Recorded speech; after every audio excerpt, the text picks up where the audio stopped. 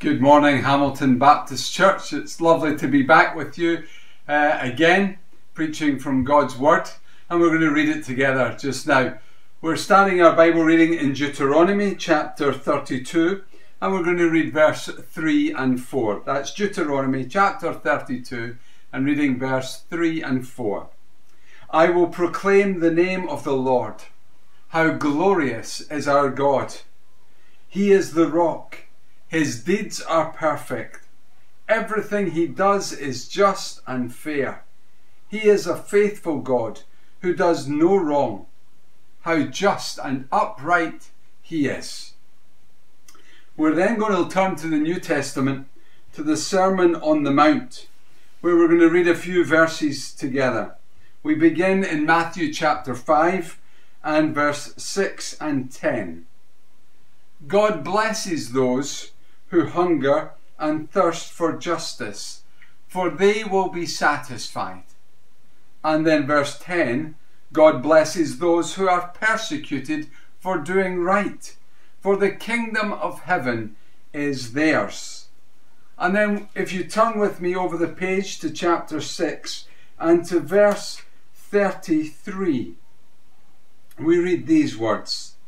Seek the kingdom of God above all else, and live righteously, and he will give you everything you need. And our final reading is found in chapter 7 of Matthew and verse 21. Not everyone who calls out to me, Lord, Lord, will enter the kingdom of heaven. Only those who actually do the will of my Father in heaven will enter. Amen. And we'll unpack these words of Scripture in a few moments.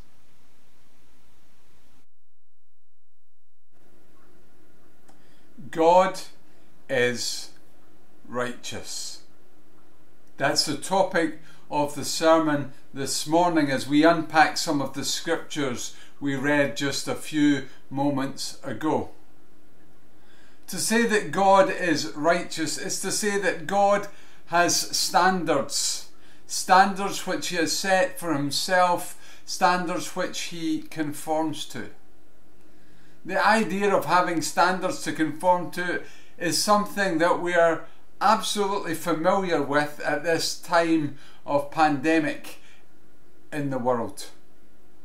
We have standards that have been passed on to us that we are asked to adhere to, behavioural patterns that we are asked to keep, and we all know what happens when people go outside of those behaviour patterns. We've been told that if we want to stay safe and protect others and save lives, then we need to remember the facts. We need to wear those face coverings when we are in certain places.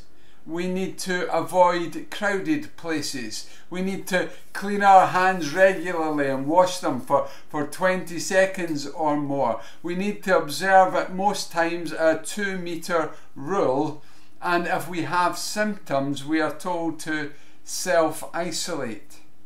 We've become familiar with those as the standards of behaviour for this current period of history.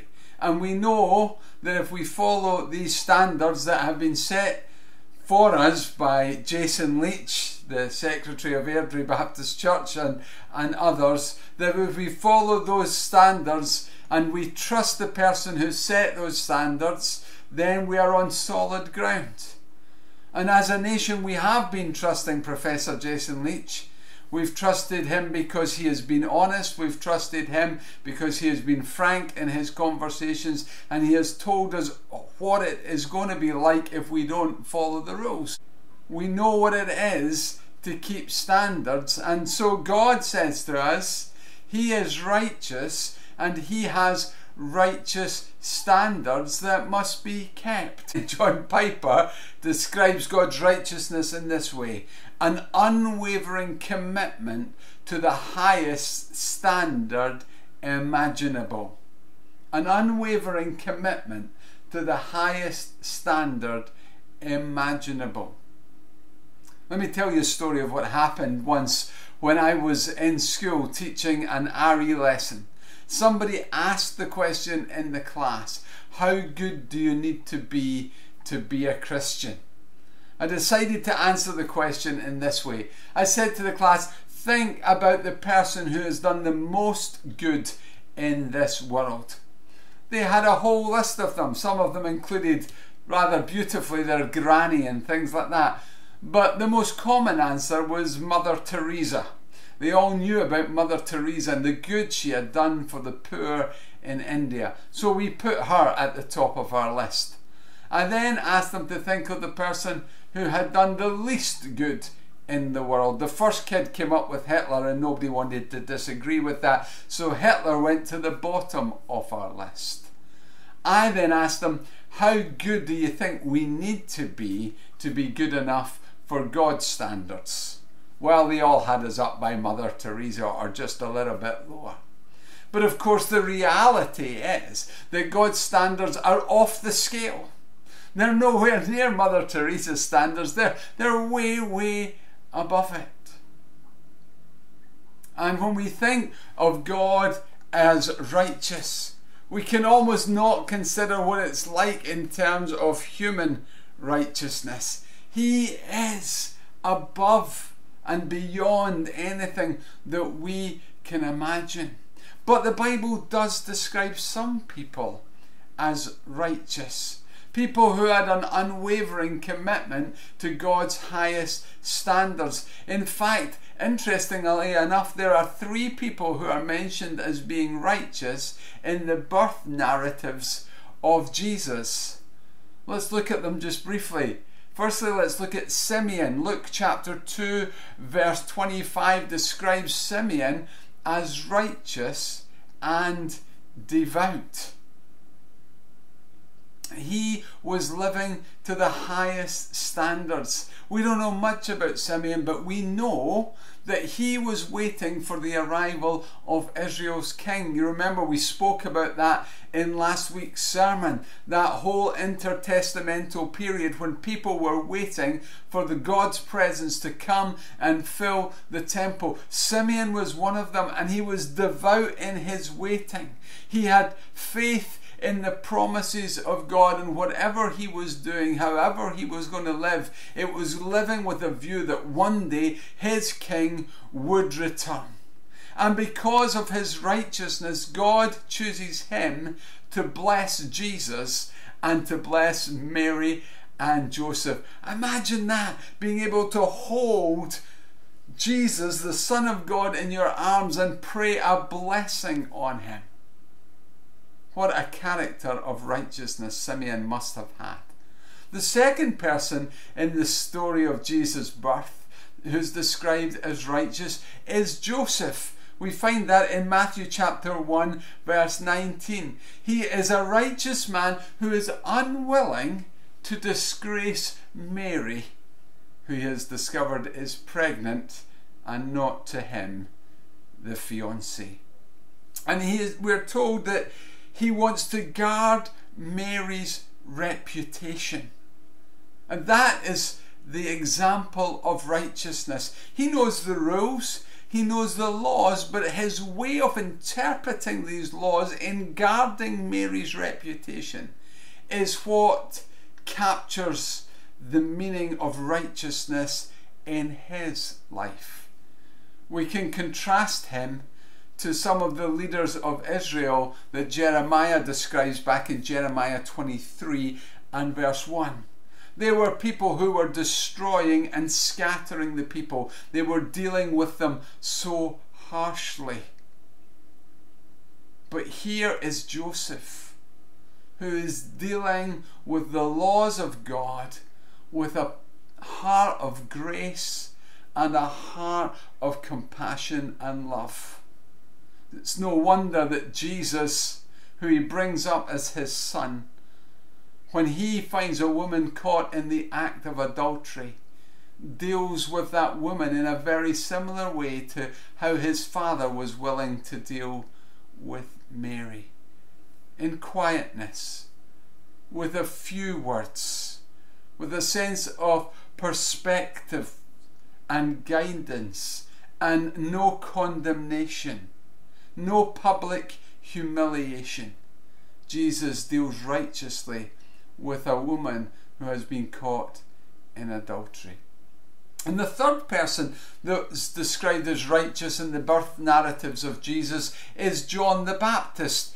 Strangely, if you read in Matthew 21, which is not part of the birth narratives, but Matthew 21 verse 32, Jesus tells us that John demonstrated righteousness in the way that he lived. He showed us how to live righteously. Now, John's probably best known for the things he said. He was a voice in the desert.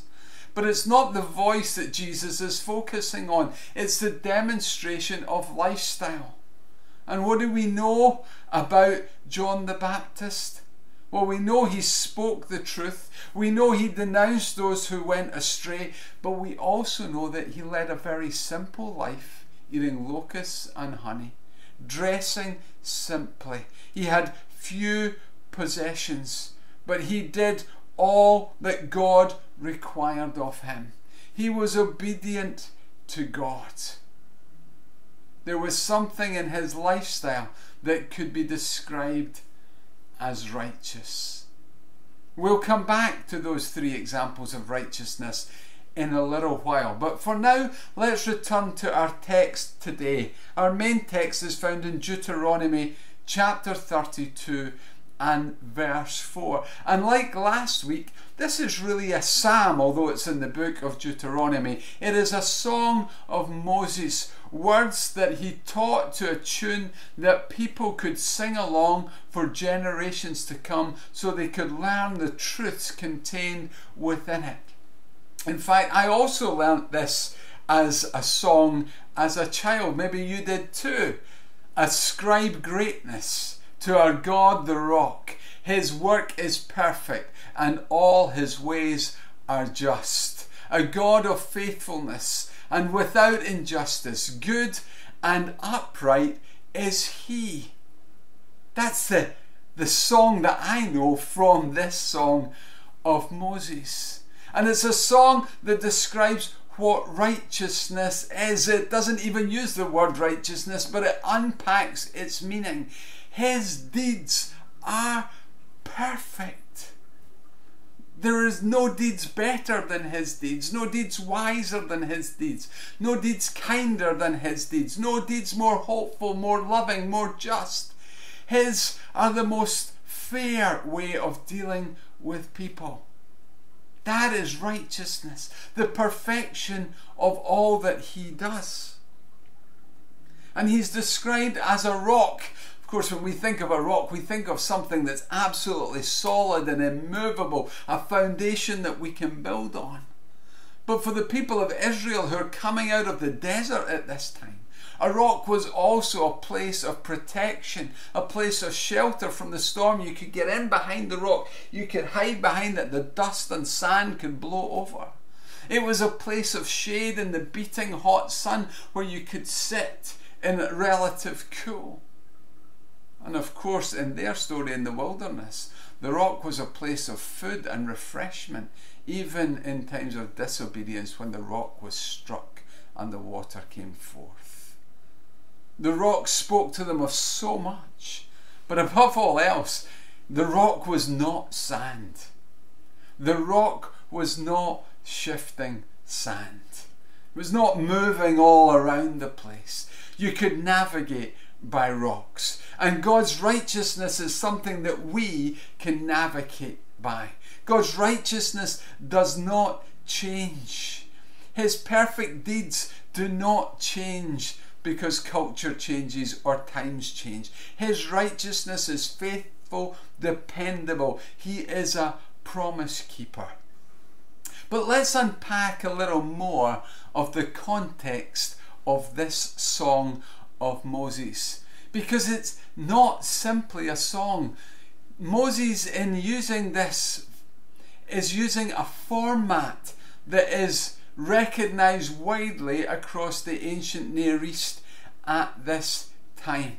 He's using a pattern to write this song. And the pattern is what we call a declaration of guilt, or a broken treaty pattern.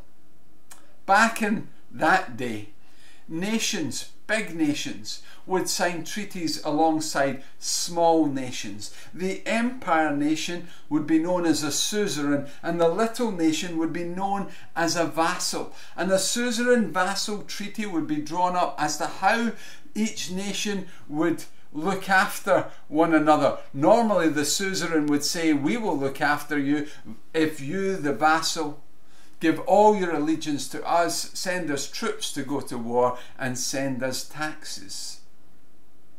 But when that treaty was broken, when that little vassal nation decided to go off and start a relationship with another country, then the suzerain nation would come along and would claim that they had done wrong. And there was a pattern for that. And this is the pattern that Moses follows. And it makes sense, because the covenant agreement between the Lord God Almighty, who we know as Yahweh, the King of all creation, he had a covenant with this little vassal nation of Israel. And that covenant set the agreement for the relationship, but it had been broken because Israel had started looking to idols. And so Moses uses this ancient pattern to describe Israel's failure and falling away from the righteous God. So in verse 1, he calls witnesses, and what greater witnesses are there than the witnesses of heaven and earth, the everlasting pillars. By verses 2 through verse 4, he's talking about the wonderful, great treaty keeper that is the Lord God Almighty, this God who is King, this God who is righteous, who has done nothing wrong. By verse 5, we're into the accusation, which really unpacks itself in verses 15 through to 18, where they talk about the foreign gods and the unfaithfulness of Israel. And verses 19 through to 33 really expresses the grief of God at such behaviour. And then verse 34 to 43 is the judgment of God. Now, of course, every time we look at when ancient writers like Moses use ancient traditions like this, we're not really looking at what is the same as the ancient treaties. We're looking at what is different, because it's in what is different that we see something of the amazement of God. And what is different about this response is verse 43. Verse 43 is the twist in the tale. The story should end that God is going to wipe Israel from the face of the earth because they have broken his covenant, they have broken his agreement, they have gone off and chased foreign gods, they have worshipped idols. But the twist in the tale is that God does not do that. That his heart is not full of punishment, but that there is grace and mercy in his heart.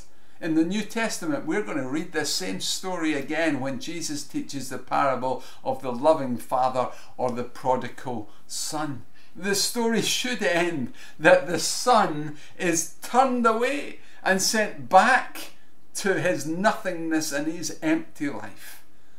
But we know that what happens is he finds a father who loves him and who greets him and who welcomes him in. And we discover in this passage of Scripture that the righteous King is merciful. In the New Testament, that the righteous King is the loving Father. Moses' song is here to teach us about righteousness. It's here to teach us about God's high standards of perfection when he deals with people. But it is not standards that are without mercy and grace. What does that mean for us today? Well, firstly, I think it should bring us great comfort. All his ways are always just and good. God will never treat you or I unfairly. When the woman was caught in the act of adultery, she experienced mercy in the face of righteousness. We are not God's enemies. We will not be treated as his enemies. We who follow Christ by faith are his children who are loved. And even when we go in our wayward ways and his righteousness shows us up for what we are, he will still show mercy, because mercy is an aspect of his righteousness. Notice Simeon is comforted by righteousness.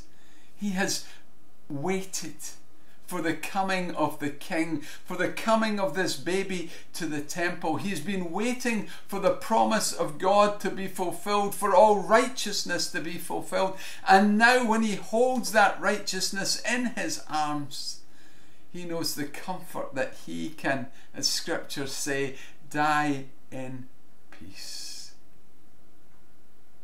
God's comfort is for you.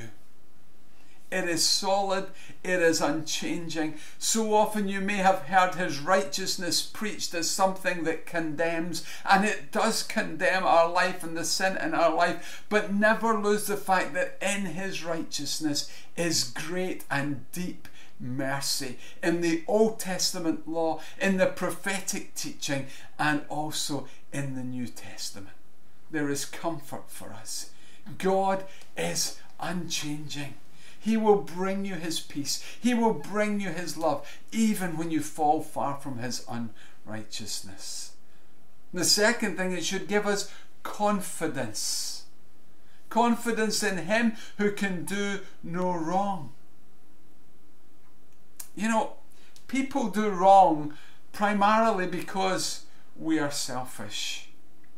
We do wrong out of self-interest. We do wrong to our neighbour because, well, to do right to them might mean we become less. And we do wrong to our work colleagues because, well, we want to rise up the ladder maybe ahead of them, or we think of ourselves as better than them. The self is always at the heart of sin. It was at the heart of sin in the Garden of Eden when Eve wanted to have that knowledge for herself. If we go back to Joseph, the living father of Jesus, the one who would bring him up as his son, he was described as righteous, and we see in that righteousness that he wasn't willing to put himself first. He also would have been disgraced, but more disgraced by marrying Mary. But it was his righteousness that meant he didn't disgrace Mary. He didn't put himself first. His righteousness was all about surrendering self. If we go back to Jeremiah 23, the unrighteous leaders who scatter and destroy the people of God, they are self-seeking. They're trying to improve their own lot. The Pharisees similarly. But in verse 5 and 6 of Jeremiah 23, we are told that the good king will save you and keep you safe. The good king is the one who looks out for the others and not for themselves. The good king is Jesus, who surrenders his life for the world that we might be forgiven our unrighteousness and be made righteous before God. We can have confidence in God because he is faithful. He can do no wrong, and he is not selfish like us, and so he will never put himself above us. He loves us, and so he pours out his Son for us. We can have confidence in him. And finally, there is a challenge here, a challenge that reaches right into the heart of the church, and a challenge that reaches right into our own hearts as people who seek to be described as righteous one day. And we see it in the life of John the Baptist, because John the Baptist's life of righteousness stood out from the crowd. Everyone knew that John was righteous. Jesus unpacks it in his teaching in the Sermon on the Mount. In Matthew chapter 5 and verse 6, he talks about blessed are those who hunger and thirst for justice or for righteousness. Is that us? Are we known for our hunger and thirst for justice, for righteousness? Are we the ones who are fighting for debt relief for those who have got into financial difficulties? Are we fighting for those who find themselves in food poverty and recognise that the rich-poor divide in our nation is catastrophic to the well-being and to the coming of God's kingdom? Do we know the difference between those who have been led astray and those who are leading people astray? And does that affect the way that we deal with them? When we read the story of the Samaritan woman in John 4, do we condemn her for her sexual prevalence with having 5 husbands and the man she now lived with was not her husband? Or do we recognise that the only women you will find like that in our time are women who have been abused, who have run from one husband to another, running away, fleeing sexual violence and hatred against them? Do we know the difference?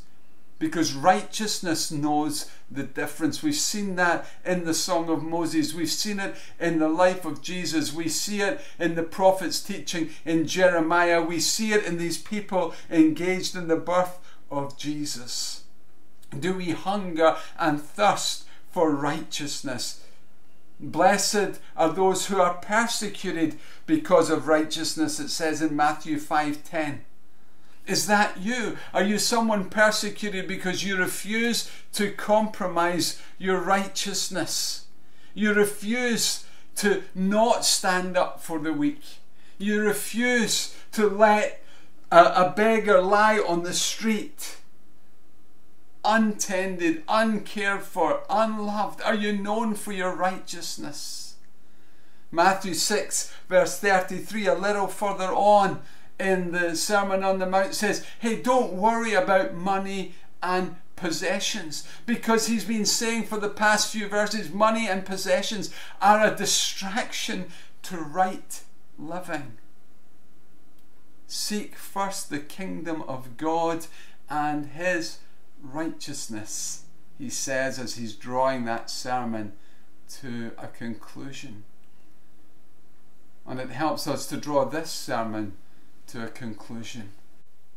Seek ye first the kingdom of God and his righteousness. The King has a kingdom. The righteous God's kingdom has a righteous lifestyle with an unimaginably perfect view of living. There's comfort there for us. There is a God of mercy who loves us, and in his righteousness will always treat us fairly, will always treat us wonderfully well.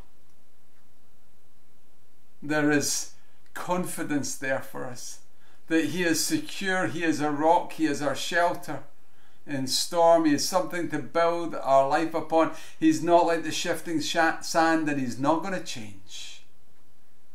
And neither are his standards going to change. But there's a challenge there. The church is so far away from meeting his standard. So far from casting away our money and possessions and caring for the poor. So full of ourself and our pride that, unlike Joseph, we're not willing to lose our reputation for the sake of the other. We are called to righteous living, like Joseph, like Simeon, like John the Baptist. A righteousness that stands out in this world, of not being self-centered, but being other-centered, and giving up all that we are so that his kingdom might come in all its righteous fullness. Amen. Alan, thank you for your word for us this morning. To the King of Ages, immortal, invisible, the only God, be honour and glory forever and ever. Amen. Friends, stay safe. God bless, and we'll see you soon.